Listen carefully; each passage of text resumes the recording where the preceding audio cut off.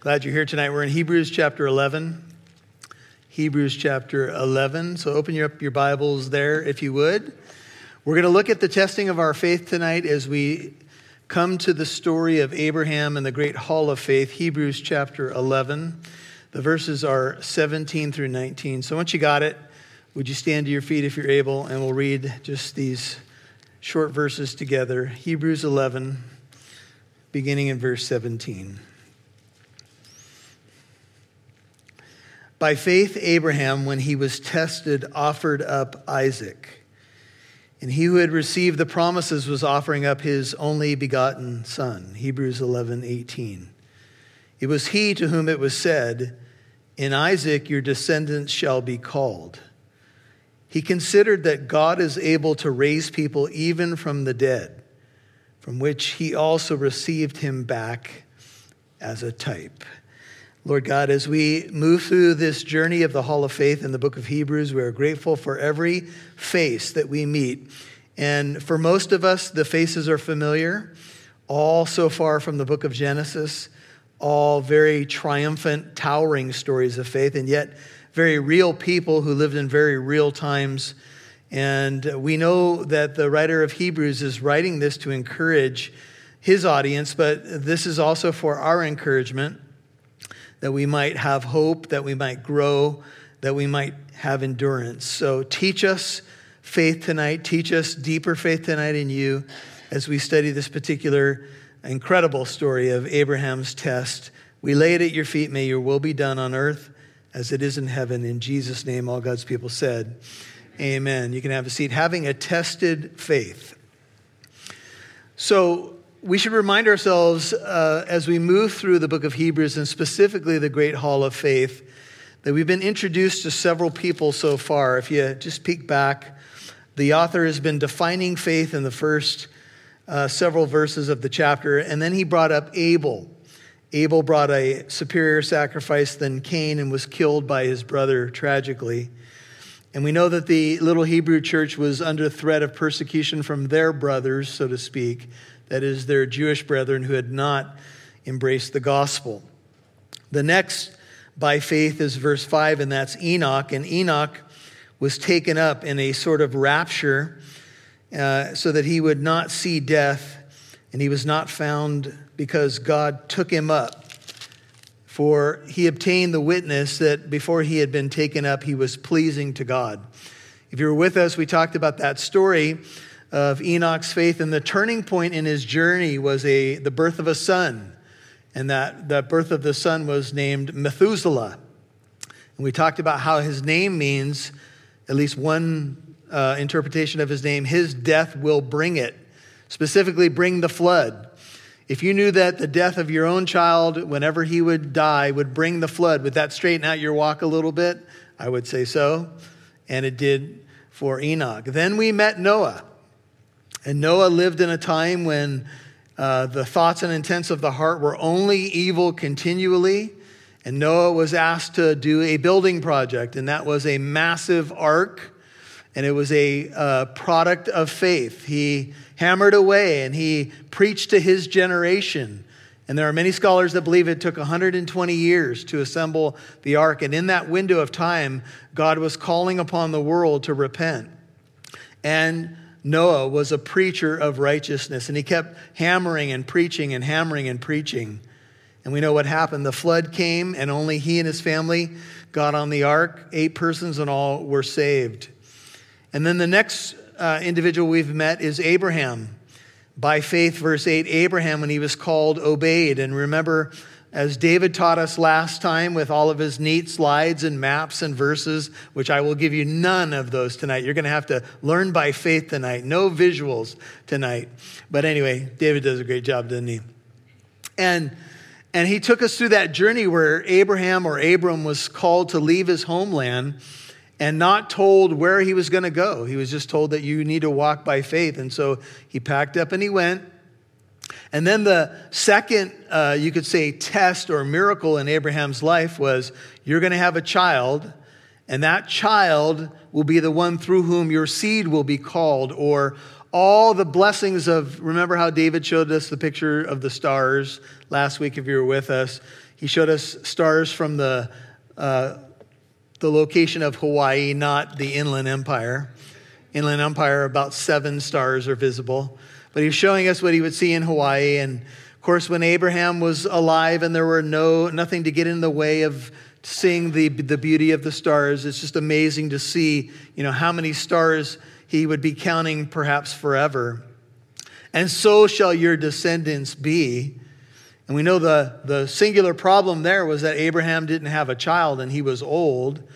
The first introduction to the promise, I think Abraham's 75. When the baby comes, the baby Isaac, Abraham is 100 and Sarah is 90 years old. And he waited and he waited and he waited. And to wait was a test, amen? Sometimes that's our biggest test, to just wait on the Lord and wait for the realization of the promise. And we know that Abraham and Sarah got in trouble and they tried to speed things up and Ishmael was born. And many of you are familiar with that story. That was more the work of the flesh, not the actual promise of God. But when the fullness of time came, if you will, Isaac came along, and his name, the Jews might call him Yitzhak, and his name means he laughs or laughter. And it's interesting because when this announcement was made to both Abraham and Sarah, they both laughed. Sarah laughed like, really? I'm going to have a baby when I'm really this old. And Abraham laughed too. And so the child was called He Laughs or laughter. And of course, God had the last laugh. Amen. And he always does, by the way. And the child was born. And I would imagine that there was great laughter in not only the tents of Abraham and Sarah, but also with their friends and family. And as one writer put it, I'm sure there was laughter in the halls of heaven. And so this little child comes along and a promise is realized, and he's a walking miracle. And he had to bring joy into their life constantly. And maybe they laughed every time they looked at him or when they called him, laughter, come for breakfast. There was constant reminders of this miracle, which is beautiful. But then something happened. Verse 17 says, by faith, and this is in our particular chronology, the third test of faith, but the Jewish scholars say that Abraham went through at least 10 tests in his lifetime from God. But I would submit to you that maybe 10 tests isn't enough. Because something that you and I need to know, if you haven't learned this before, this may be new territory, maybe it's a reminder for many of you, God does test us. God is in the testing business, and by faith, 17, Hebrews 11, Abraham, when he was tested, offered up laughter, or Isaac.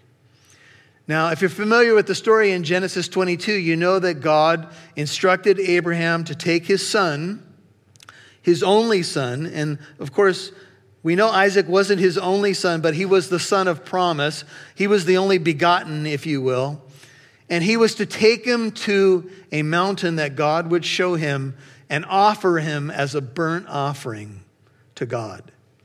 Now, if you were Abraham and you heard that news from the Lord, that after all this time, after this miracle has occurred in your life, and little laughter is now, walking around the tent and making everybody, have a renewed joy, if you will. Now, I'm supposed to do what? I want you to take him to a mountain that I will show you. Familiar language to Abraham, right? Go, I'm going to show you the place. And you offer him up as a burnt offering to me. And to the Jew, familiar with sacrifice, and of course this is before the temple, but sacrifices were being made before the temple.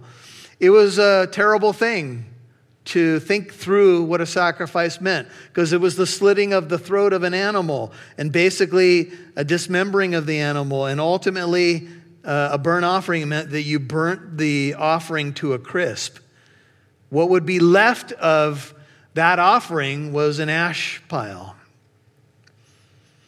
And I want you to see if you could put yourself for a second in Abraham's sandals and imagine if you're a parent, that you would take your child, you would slay your child as if you were doing an animal sacrifice, and then you would set that child on fire until he was burnt to ashes. I mean, that is, it's unthinkable. It's beyond what any of us could even fathom. In fact, it's caused some people to really be hard on God and say, how could he ever even suggest such a thing? And why would he ever put Abraham through such a thing? But here we are, and this is the reality, and the writer of Hebrews has brought it up, and we have to ask why. Why, by the Holy Spirit, did he choose Abel, Enoch, Noah, and now Abraham? And why this particular story? Well, we've seen there's others, but why this one? Because the Hebrew church is going through a test. Amen? What's their test? Well, they live in a time when it's very hard for them to be Christians. They're being rejected by their culture, rejected by the religious tradition that they grew up with. There's a lot of pressure to succumb, to go back to the temple, to go back to the Old Testament sacrifices, to go back to the shadows. And they may be saying something like this: why is God doing this to us? Ever been there before? Why are you doing this to me, Lord? Why are you putting me through this test? I don't understand. Put yourself in Abraham's sandals. How could he even fathom such a request from God? But the writer of Hebrews has brought it up because he knows that his audience, his recipients of this original letter, are going through their own trial, and they have to see it as a test as well. And I wonder if you and I, when we go through our trials, can see them as tests as well. Because God does test. In fact, the verse right before us says it. By faith, Abraham, when he was tested. And I want you to see the language here. He offered up Isaac. The writer of Hebrews says it in such a way as if it happened. And in one sense, it did. Because Abraham, remember, he had the knife up. He was ready to do it. And in heaven's eyes, Abraham offered up Isaac. He was obedient to what God called him to do. In heaven's eyes, he did it. But Abraham was spared something that God the Father didn't spare himself. While Abraham was stopped from killing his son, God the Father allowed his own son to die. What was Abraham's test was God's reality. And there's something else that you and I need to see here, and it's this: that though it was a test for Abraham, there was something very much more going on here. Because Abraham's walk to Mount Moriah, and we'll take a peek at the text in a moment, but I think most of you are familiar with it. When he goes to Mount Moriah, to the mountain that God shows him to go to, that mountain range, that area up there is the Temple Mount, and the area encompasses the crucifixion site. And 2,000 years later, our Heavenly Father would offer God the Son, who took on human flesh, and he would go up on that place where Jesus would be crucified and act out the gospel 2,000 years before the gospel was realized. And get this, what is the Hebrew church struggling with? Well, they're going through a test, but what's at the heart of the test? The gospel. The truth that God sent his son to die, to be the propitiation for our sins, that all of the types and shadows are fulfilled in the person and work of Jesus Christ. And the Hebrew church is reeling because they're trying to defend that gospel. They're trying to stand on that hill, if you will, and not back down from it. And God is taking them through the incredible richness of the scriptures and saying, go back to Mount Moriah, go back to Abraham, go back to Isaac, go back to the offering, and know this, that you're not the first one that had to stand for the gospel. You're not the first one who went through a test and had to make a stand and decide whether or not you would live for this and even perhaps die for it. This is what is before us. And Abraham was tested. And this was not Abraham's first test. As I mentioned in Jewish tradition, 10 tests, but I wonder if that's even enough. And I wonder how many times God is testing me and I don't even realize what's going on. And I also wonder, when he tests me, if some of it has absolutely nothing to do with me. I want to make it about me all the time. Anybody else? Why are you doing this to me? How could this happen to me? Me. You know, choirs that are warming up, they're very selfish people. They make it all about them. Me. Never mind. It wasn't even in the notes, and there was a reason for it. Anyway. Okay, just a few verses if you're taking notes. Deuteronomy 8:2 says, "And you shall remember all the ways which the Lord your God has led you in the wilderness these 40 years, that he might humble you, testing you," Deuteronomy 8:2, "to know what was in your heart, whether you would keep his commandments or not. And he humbled you," verse 3, "and let you be hungry, and fed you with manna which you did not know, nor did your fathers know, that he might make you understand that man does not live on bread alone. Man lives by everything that proceeds out of the mouth of God." Proverbs 17:3 says, "The refining pot is for silver and the furnace for gold, but the Lord tests hearts." Psalm 11:3-5 reads this way, "If the foundations are destroyed, what can the righteous do? The Lord is in his holy temple. The Lord's throne is in heaven.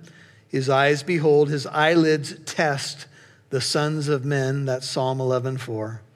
"The Lord tests the righteous and the wicked, and the one who loves violence, his soul hates." Psalm 26:1-3 says, "Vindicate me, O Lord, for I have walked in my integrity. I have trusted in the Lord without wavering. Examine me, O Lord, and try me. Test my mind and my heart. For your loving kindness is before my eyes, and I have walked in your truth." And then finally, Peter puts it this way in 1 Peter 1:6-7.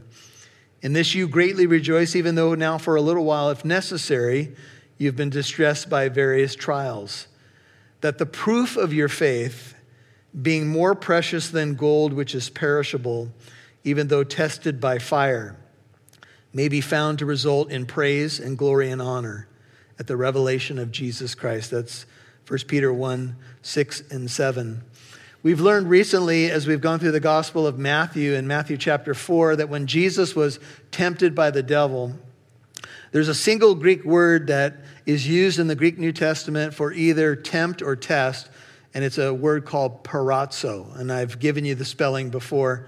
I don't think it's significant, but it's just so that you know that the word can be a temptation if it's coming like from the enemy, and a test if it's coming from God.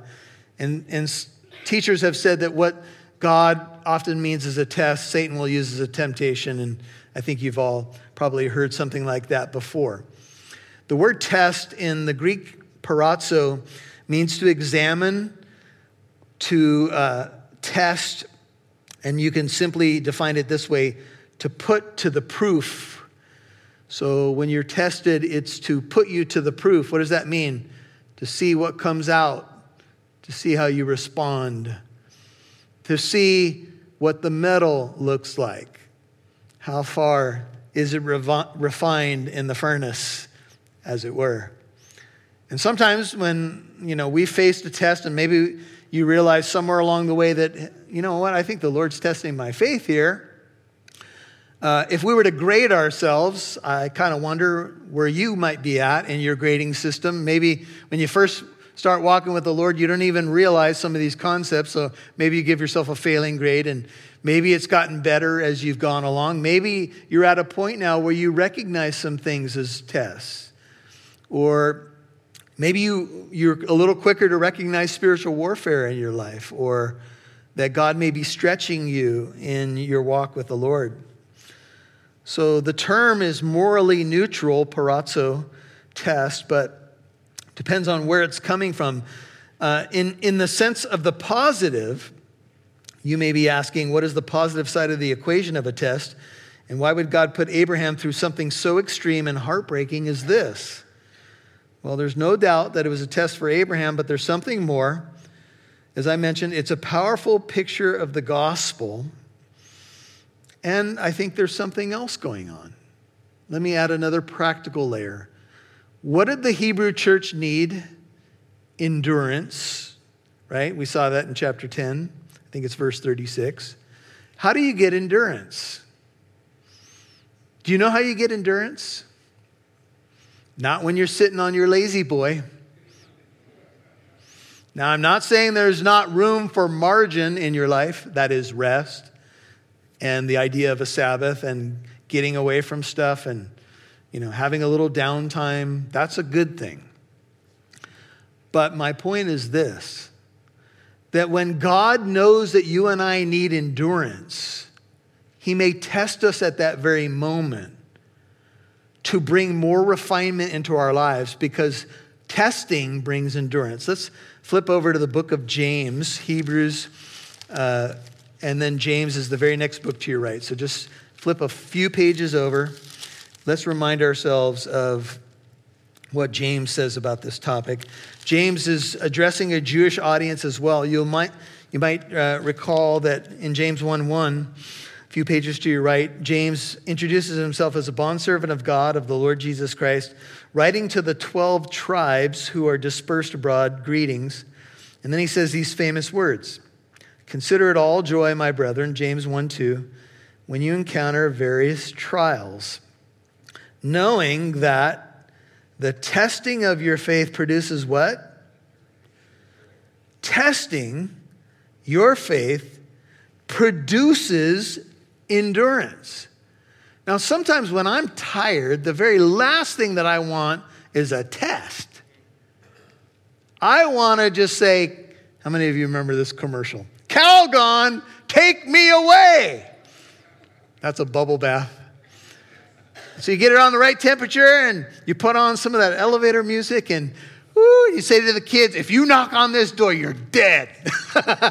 Take them to Genesis 22, teach them about, never mind. Anyway, but you need to know that the testing of your faith produces endurance, and let endurance have its perfect result. Here's the outcome: that you may be perfect and complete, lacking nothing. Hebrews 10:36 says, "You have need of endurance." And it may surprise us to discover that a test of their faith was the very thing they needed. Although, going back to Hebrews 11, sometimes we might say, this is too much. Can I ask you a personal question? Do you think God knows how much you can take? I think He does. I will say to you, though, there's many times in my life when, on a human level, it's much more than I can take. Have you ever heard someone say, well-meaning, "God won't give you any more than you can handle"?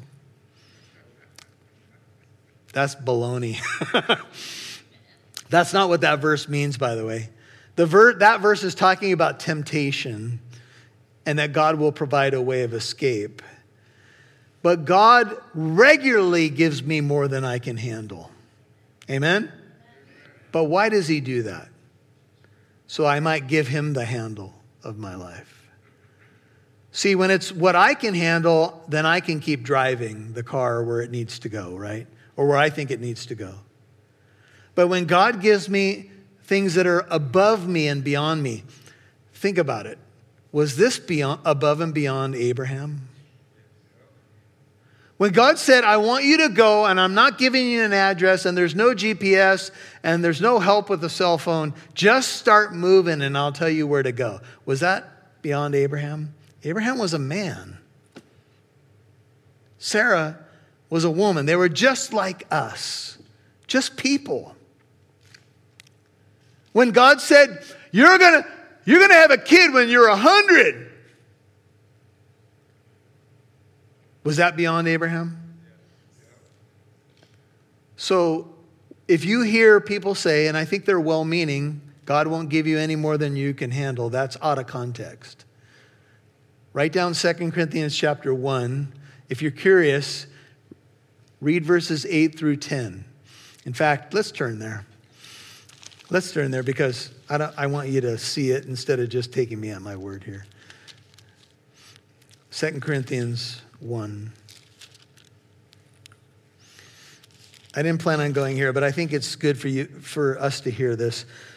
So, Paul's writing 2 Corinthians chapter 1, and he's talking about the God of all comfort who comforts us when we go through all this stuff. And he says in verse 8, 2 Corinthians 1, I don't want you to be unaware, brethren, of our affliction which came to us in Asia. 2 Corinthians 1:8, that we were burdened excessively, what's your Bible say? Beyond our strength, so that we despaired even of life. Indeed, we had the sentence of death within ourselves. Here's the reason. So that we would not trust in ourselves, but in God, who raises the dead, who delivered us from so great a peril of death and will deliver us, he on whom we have set our hope, and he will yet deliver us. Notice how the focus is God. The reason they went through this, that we would not trust in ourselves, verse 9. Verse 8 says we were burdened beyond our strength, more than we could handle, if you will. Back to Hebrews 11. My point is simply this, that when we go through a test, God is reshifting our eyes. He is saying to us, I want you to learn to trust me for things that are beyond you. When you're at the edge of the Red Sea and there's nowhere to go, when you're at the banks of the Jordan River and they're flooded and it looks impossible to cross, I'm going to take you to places like that, and I'm going to teach you endurance. I'm going to teach you how to trust me. And so God tested Abraham. And this would be the most difficult test of his life. Hebrews 11:18 says, it was he to whom it was said, in Isaac, in this little kid called Laughter, which by the time we get to Genesis 22, he's probably either a teenager or a young adult. In Isaac, your descendants or your seed shall be called. Now, if I'm going to have all these offspring through the child Isaac, how will I have offspring as the stars of the sky or the sand of the seashore if he's dead before he has a wife and babies? That makes absolutely no sense. So he considered 19, when Abraham thought about the implications of such a request or command, he considered that God is able. Mark that in your Bible because that's a statement of faith. He considered that God is able to raise men even from the dead. Get this. Abraham thought it through by faith and said, okay, if Isaac's the son of promise and we've had this miracle child and we're going to have all this offspring as the stars of the sky, then if I cut him up and I burn him, God's going to raise him back from the dead from the ash heap. And some people say, you got to be kidding me. God's going to raise the kid up from a pile of ashes? That better be true, because a lot of you have decided that you are going to be cremated. And all God's people said, yep. And a lot of your loved ones have been cremated. And if God can't raise people up from the ashes, it's over, baby. And to my knowledge, where we're at in the Bible so far, when we get to Genesis 22, we'll take a peek in a moment, there have been no resurrections. Can you think of a resurrection in the first 21 chapters of Genesis? How does Abraham know anything about a resurrection? How did Abraham come? Look, you've sat under preaching many Easter Sunday mornings and heard about a resurrection and read 1 Corinthians 15 and Acts 26.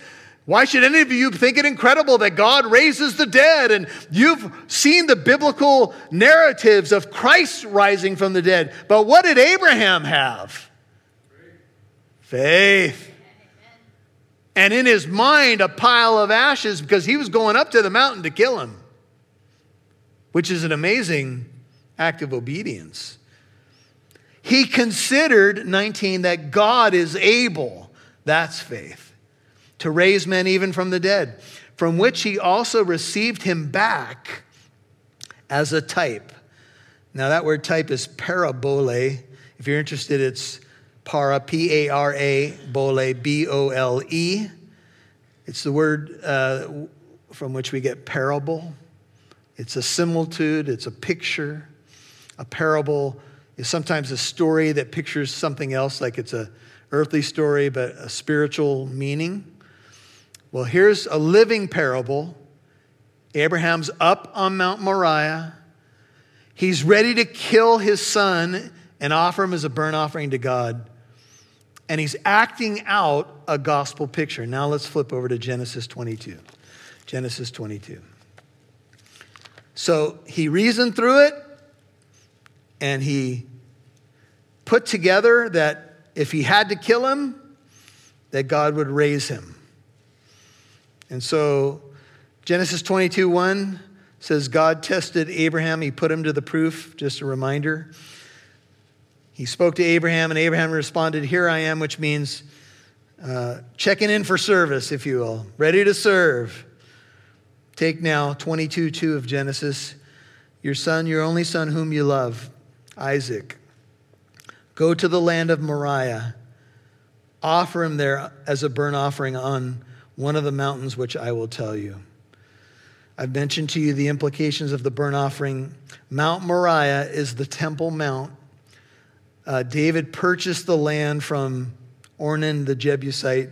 If you're taking notes, 2 Chronicles 3:1 says that Solomon began to build the house of the Lord in Jerusalem on Mount Moriah, 2 Chronicles 3:1, where the Lord had appeared to his father David at the place that David had prepared on the threshing floor of Ornan the Jebusite. One more time, 2 Chronicles 3:1.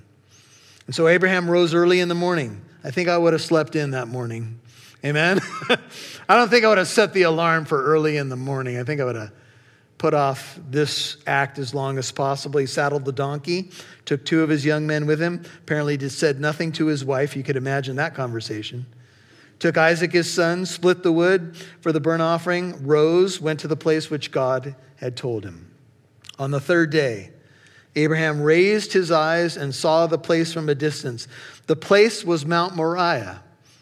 Now, if you look at the topography of Mount Moriah, here's what you'll see. You go up, when you're do a tour of Israel, and you look at the Temple Mount from the Mount of Olives, which is east of the temple, and you see the top of the the Muslim shrine there, the Dome of the Rock. So it's an elevated area there, and that whole area makes up the Temple Mount, if you will. And there's debate about where Solomon's temple actually originally was, but that's secondary for our discussion. When you're moving around those parts, you come to the Garden Tomb, and about 100 yards from the Garden Tomb, so the place where they think Jesus may have been laid, his body before the resurrection, you walk about 100 yards towards the Mount of Olives, and you get to a place called Gordon's Calvary. If you've been there or ever seen pictures of it, it's very recognizable because in the mountainside, it's more like a hill. You're up on a hill, and then there's like another sub-hill. It's something that looks like a skeleton, or I should say a skull. It kind of has the shape of these 2 eyes and like a nose and a mouth. And it's called Gordon's Calvary, or Golgotha, which literally means the place of the skull. And as Abraham is traveling with Isaac and the servants, they park the donkey, probably because the donkey can't make it up the hill, and maybe because he doesn't want to have explained to these 2 servants what he's about to do. And they start making their way up to the hill, and I don't know if it looked the same way that it does today, but perhaps that shape of the skull was still there, which would kind of speak of a place of death. And up he goes.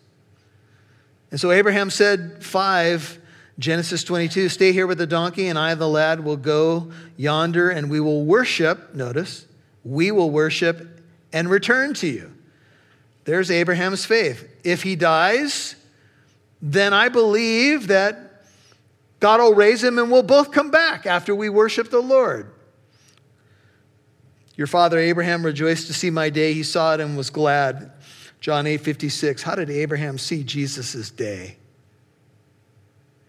Abraham saw the gospel acted out on Mount Moriah, and I would venture to argue, probably on the very spot where Jesus would die 2,000 years later. Abraham saw Jesus' day. What day? And he was glad. Why was he glad? Abraham saw the gospel. He saw the death and the resurrection of the Lamb of God 2,000 years before it ever occurred, and he was probably standing on the very spot. Tell me that the Bible and God aren't amazing. Abraham saw it. He saw it in a parable. He saw it as a picture. He probably didn't understand every angle of it, but he saw it. He saw my day and he was glad. And the Jews said to him, you're not even 50 years old and you've seen Abraham. What are you talking about? Abraham lived 2,000 years before this day. You're not even 50. And Jesus says to them, just to add a little extra layer to the pudding, I tell you, before Abraham was, I am. And they took up stones to stone him. They knew what he was saying. He was saying, I'm God. And they didn't like it, of course. John 8:56 through 59, if you want to go back and look at it. Abraham took the wood. Can't help but think of the cross of the burnt offering. He laid it on Isaac, his son. When Jesus was walking to the Via Dolorosa, to the crucifixion site, he carried his own cross. Even Jewish scholars saw Isaac walking with the wood as a crucifixion victim about to be capitally killed. Jewish scholars that don't even believe in the gospel. He took in his hand the fire and the knife, and so the two walked on together. And I mean, Isaac's a bubbly, fun kid. He's probably laughing. Dad, what are we doing? And then Isaac spoke to Abraham and said, Abba, literally, that's the language. Abba, Daddy, here I am, son. I see the fire. I see the wood. But where's the lamb for the burnt offering? You can imagine that the heavy heart of Abraham as he was playing this in his head. But look at Abraham's faith. He said, God will provide for himself the lamb. You could render this, God will provide himself the lamb for the burnt offering, my son. Don't worry about it. God will provide. And so the two of them walked on together. And they came to the place of which God had told him, and Abraham built an altar there. He'd be taking some stones and making like a crude, ancient altar. He arranged the wood, bound his son Isaac. Now Isaac is getting the picture, isn't he? And he laid him on the altar on top of the wood. Now, if Isaac is a late teenager or a young adult, and Abraham is 117 or whatever he is, tell me Isaac couldn't take him. Tell me Isaac would be, no way. I see that knife in your belt. This ain't going to happen. Come on, old man. At some point, every teenage boy squares off at their old man anyway. But one thing they don't know about old men is we fight dirty. But that's another topic. I want you to note Isaac's voluntary submission to his aged father. No one takes my life from me. I lay it down of my own accord. I have the power to lay it down and the power to take it up again. No one takes it from me. But I will yield to my Father's will. See, this took two. It took the Father and the Son to be in agreement. And Isaac submits to his father, allows him to bind him. He lays him on the altar on top of the wood, a definite picture of the cross long before it was ever invented. And Abraham stretched out his hand. He took the knife to slay his son. Hebrew Christians, do you remember this story? Christians in the Inland Empire, do you remember this story? What test are you going through right now? Did God ask you to build an ark when it never rained before?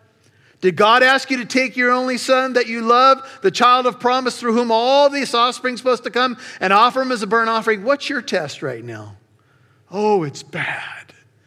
What is it? Well, people at the office, they're not inviting me anymore to Coco's. Oh. Whew. Well, now look, I'm not diminishing what you're going through, but do you see the point? Hebrew Christians, this is your faith history. I know it's rough. I know it's difficult, but hang in there. Abraham's got the knife over his son, but the angel of the Lord, and most believe this is Jesus, called to him from heaven. Abraham, Abraham, here I am, with the blade poised for descent. The angel of the Lord, ironically, Jesus, stops him. And he said, don't stretch your hand out against the lad. Don't do anything to him, for now I know that you fear God. That is a statement of putting to the proof, brethren. Now your mettle has been revealed. Not that God didn't know it. Since you've not withheld your son, your only son, from me. And then Abraham raised his eyes and he looked, and behold, behind him, a ram caught in the thicket by his horns. Abraham went, took the ram, offered him for a burnt offering in the place of his son. There's substitution right there. Another picture of the gospel. And Abraham made this momentous declaration. He called the name of the place, "The Lord will provide." As it is said this day, in the mount of the Lord it will be provided. This place was called Yahweh Yireh, or the more familiar rendering, Jehovah Jireh. The names of God, says one writer, are windows through which his character is seen. The Hebrew word transliterated Jireh is actually a form of the common ra'ah, to see, meaning God would see to it. He would take care of it. This has a future sense. This is where he will deal with your sin and my sin on Mount Moriah with the blessed Lamb of God who takes away the sin of the world. It will be provided. That's what's at stake here, Hebrew Christians and contemporary Christians. Do you see it? It's the gospel. This is what Abraham was acting out. This is the cornerstone of our faith. This is what we believe the Lord provided on Mount Moriah 2,000 years later. And it strikes me, and I'll give you a personal story on another level, because the main point is the gospel, but I want you to see another practical thing. So my son was, my youngest was trying to figure out college, and he was looking at all the FAFSAs and the loans and stuff like that. And there was a definite gap between where he needed to be and where the finances were. And we were talking on the phone one night, and he said, "Dad, I had this weird vision of a ram caught in like a bush, like in the thicket." And I remembered that story was in the Bible about, and he was trying to recall where it was. And I said, and I happened to be teaching this at the time, just, happenstance, right? And I said, and he goes, "Do you know where that is?" And I went, "Oh, yeah." Not only do I know where that is, I am teaching it, or I just recently had taught it. And you know what that means? It means the Lord will provide. And I think he gave you that dream or vision or whatever it was to tell you he's got it. He will see to it. And tonight I'm before you to tell you that the Lord will provide. Amen? because in the mount of the Lord it shall be provided. God is so good.